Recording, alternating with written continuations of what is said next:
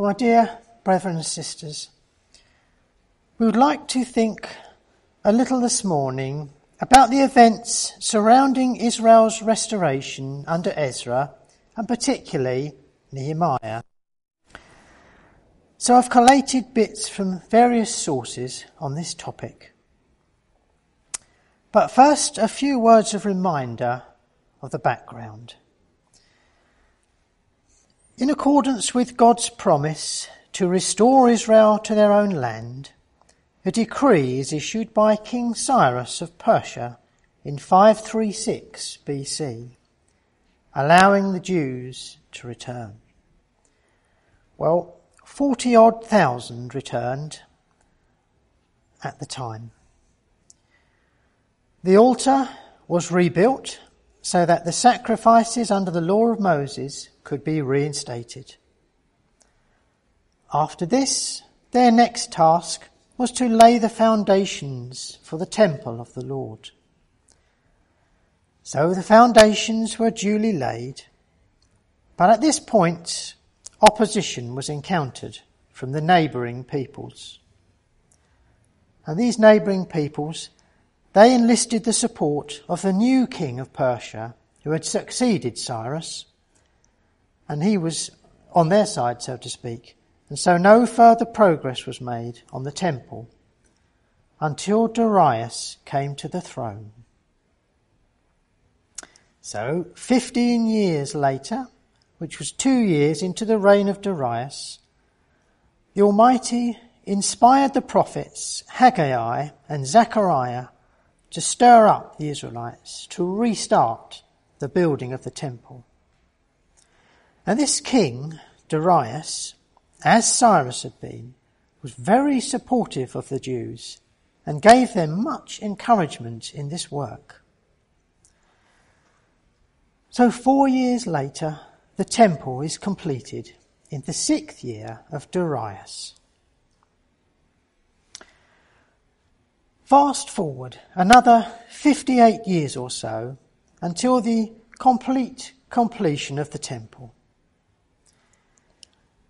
Then another wave of exiles makes the 4 to 5 month journey from Persia, this time with Ezra, the priest, to Jerusalem. But over 50 or 60 years, a lot can change. We only have to look at our own country to see how it has degenerated morally over the last 60 years or so. So it was in Israel in those days. Things had degenerated, and Ezra is confronted with the problem of mixed marriages. Israelites who had married into the surrounding nations. So he insists that they separate themselves from their foreign wives. Some 14 or 15 years later, we are abruptly introduced to Nehemiah, who was still in Persia, today's Iran, of course. And he was in the service of the Persian king. Nehemiah was cupbearer to the king. We understand this was no menial task, but a well-paid position of importance and trust. It required a man of integrity and trustworthiness, lest he be bribed to present poisoned wine to the king. He held the king's life in his hand. On the story of how he had attained such a prominent position in the king's service, we have no information. Unlike Joseph, say, or Daniel, or Mordecai, where we have their history and can see what propelled them to such high offices. Maybe it's because the record in Nehemiah is autobiographical and modesty forbade too much detail. In reality, the only things he records are the things he regards as significant. And in the things he recalls, we see what his heart was full of. The other events in his life are not considered important. We think of the words of our Lord, For out of the abundance of the heart, the mouth speaks. Or in this case, we may say, the pen writes.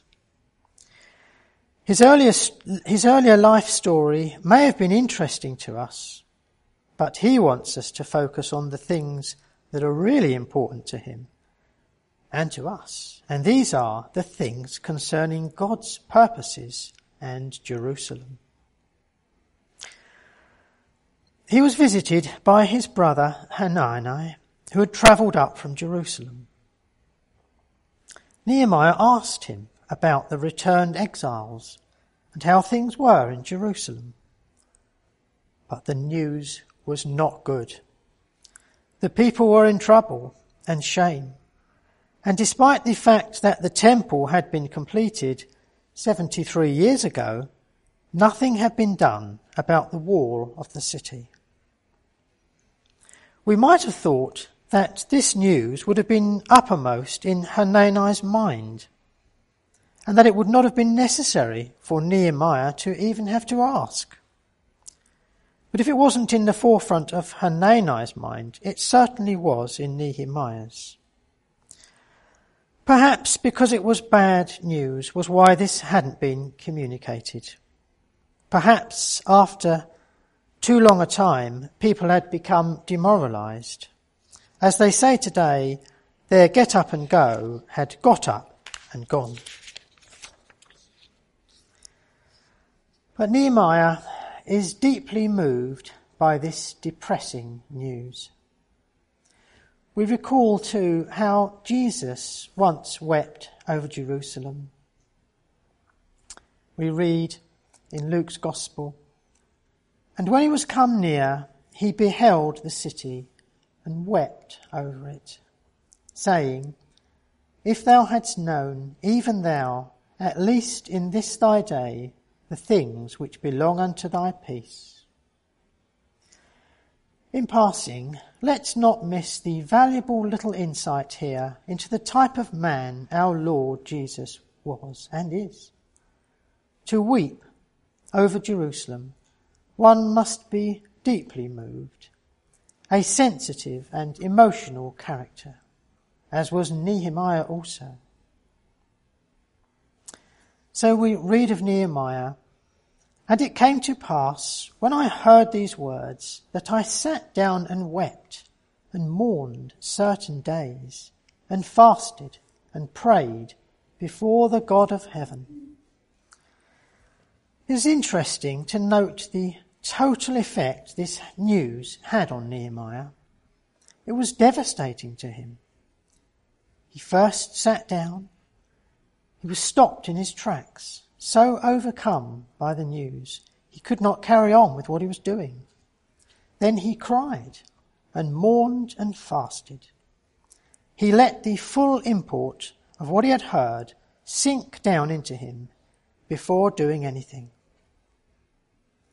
But what could be there to do as he was stuck in the service of this king in Persia? Similarly, Ezra before him, when he had learned of those mixed marriages we spoke about just now, also reacted with deep feelings.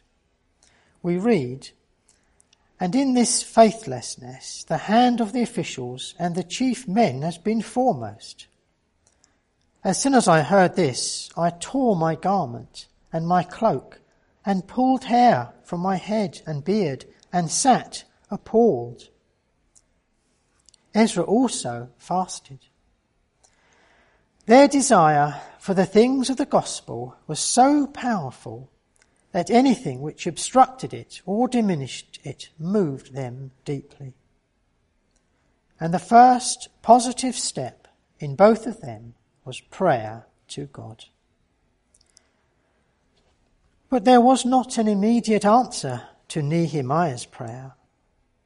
It was offered in the month Kislew, the 9th month, and then, apparently, nothing happened.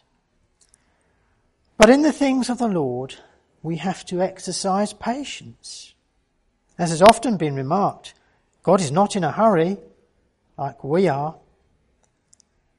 Then in the month Nisan, that's 4 months later, As Nehemiah was serving wine to the king noticed his sad countenance. I have read that it was not a good idea to appear before a great monarch without a lively and cheerful disposition. And this may be true, for we read of Nehemiah, "Then was I very sore afraid." So in reply to the king, he explains about the poor state of Jerusalem. Then we read in Nehemiah, "Then the king said unto me, For what dost thou make request? So I prayed to the God of heaven." That famous, short, instantaneous prayer for help as the king awaited the answer to his question. And Nehemiah asks permission to go to Jerusalem and for a letter to ensure safe passage. Also for materials for the rebuilding works. And what is the king's response?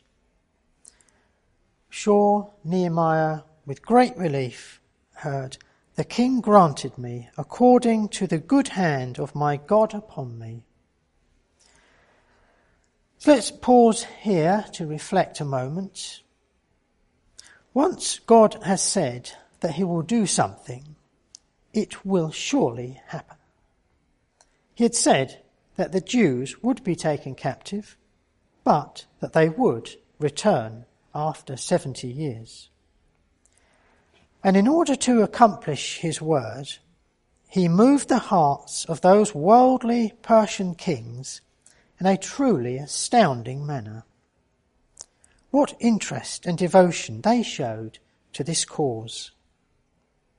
We read, in the first year of, this is going back to Ezra for a moment, in the first year of Cyrus, the king, the same Cyrus the king, made a decree concerning the house of God at Jerusalem. Let their house be builded, the place where they offered sacrifices, and let the foundations thereof be strongly laid, the height thereof 60 cubits, and the breadth thereof 60 cubits. With 3 rows of great stones, and a row of new timber. And let the expenses be given out of the king's house. And also let the golden and silver vessels of the house of God, which Nebuchadnezzar took forth out of the temple, which is at Jerusalem, and brought unto Babylon, be restored and brought again unto the temple which is at Jerusalem, every one to his place, and place them in the house of God.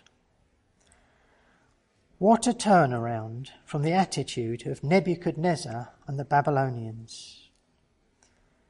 Later, King Darius made an even more explicit decree with severe consequences if anyone should try to alter it.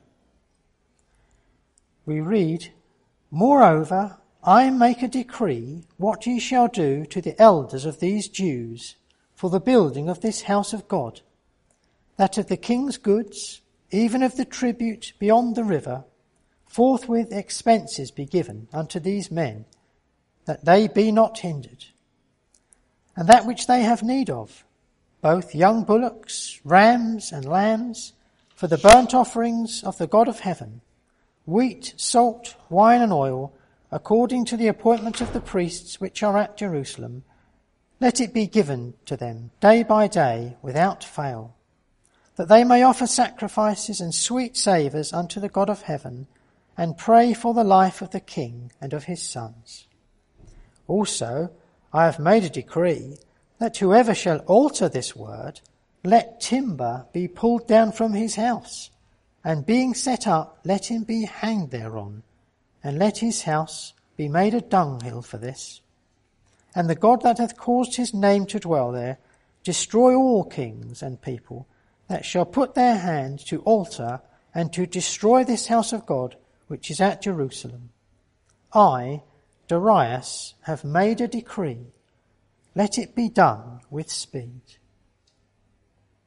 Then Nehemiah's king, Artaxerxes, was also very supportive, as we have seen. It was truly so, and still is truly so, that the king's heart is in the hand of the Lord. As the rivers of water, he turneth it whithersoever he will, as we read in Proverbs. Or again, as Paul says in Romans 8, if God be for you, who can be against you? But having said all that, although the ultimate result was certain, how could it be otherwise? It did not mean it was going to be easy or trouble-free. God allowed the enemies of Israel to express their free will and oppose the Jews, which they did quite successfully.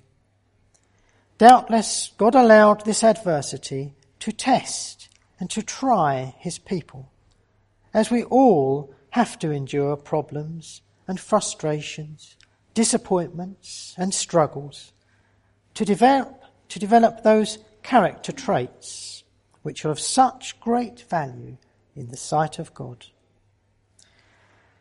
So Nehemiah faced derision.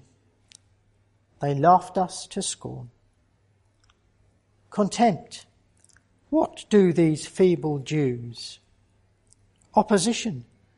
Direct, open assault. Discouragement from his own people. In Judah it was said, the strength of those who bear the burdens is failing. There is too much rubble. By ourselves we will not be able to rebuild the wall. False friendship.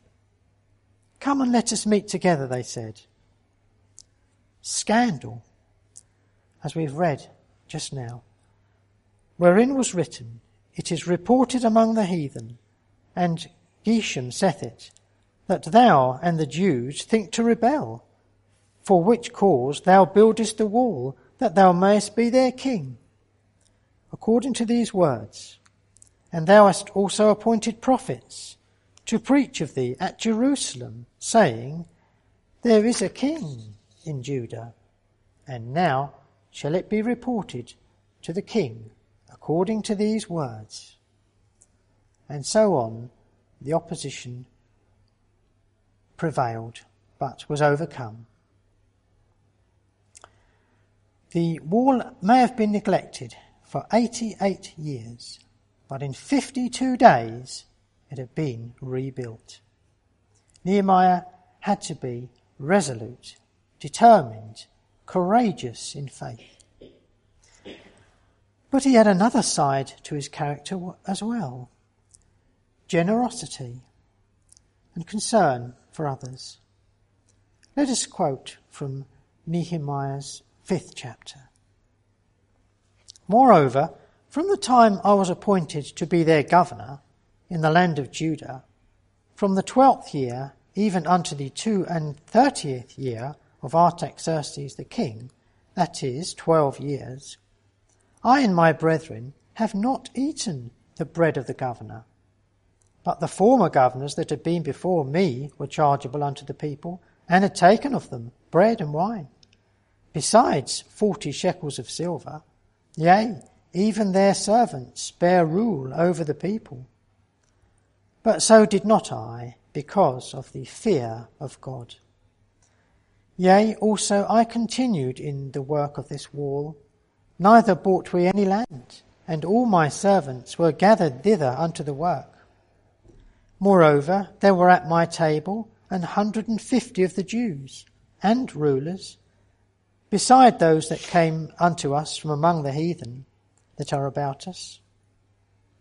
Now that which was prepared for me daily was 1 ox and 6 choice sheep, also fowls were prepared for me, and once in 10 days stores of all sorts of wine. Yet for all this required not I the bread of the governor, because the bondage was heavy upon this people. Think upon me, my God, for good, according to all that I have done for this people. Well, according to the generally accepted chronology, the time between the decree of Cyrus and the last mention we have of Nehemiah over 104 years had passed. So in our day, do not despair that God's purposes with his nation may take time to come to fruition.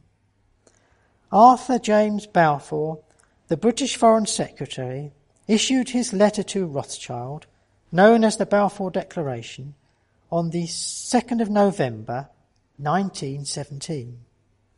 Today's date is 19th of November 2017. Things take time. Let us persevere in faith and patience. For we read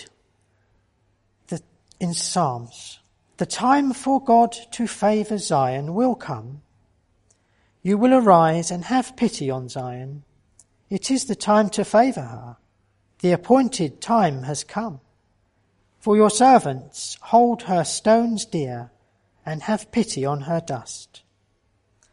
Nations will fear the name of the Lord, and all the kings of the earth will fear your glory, that they may declare in Zion the name of the Lord, and in Jerusalem his praise, when peoples gather together and kingdoms to worship the Lord." So in the past, with the inspirational leadership and energy of Nehemiah, the wall was rebuilt. We can see what a lot of good can be accomplished through the actions of just one person. Nehemiah, Paul, Moses, Esther. And what a lot more good has and will be done through the sufferings and actions of one other man, the man Christ Jesus, without whom all of this other stuff would be completely pointless and life futile and meaningless, vanity as we read. But let us now focus our minds upon our Lord's momentous achievements, past, present and future, through his humiliating and excruciating death for us upon the cross.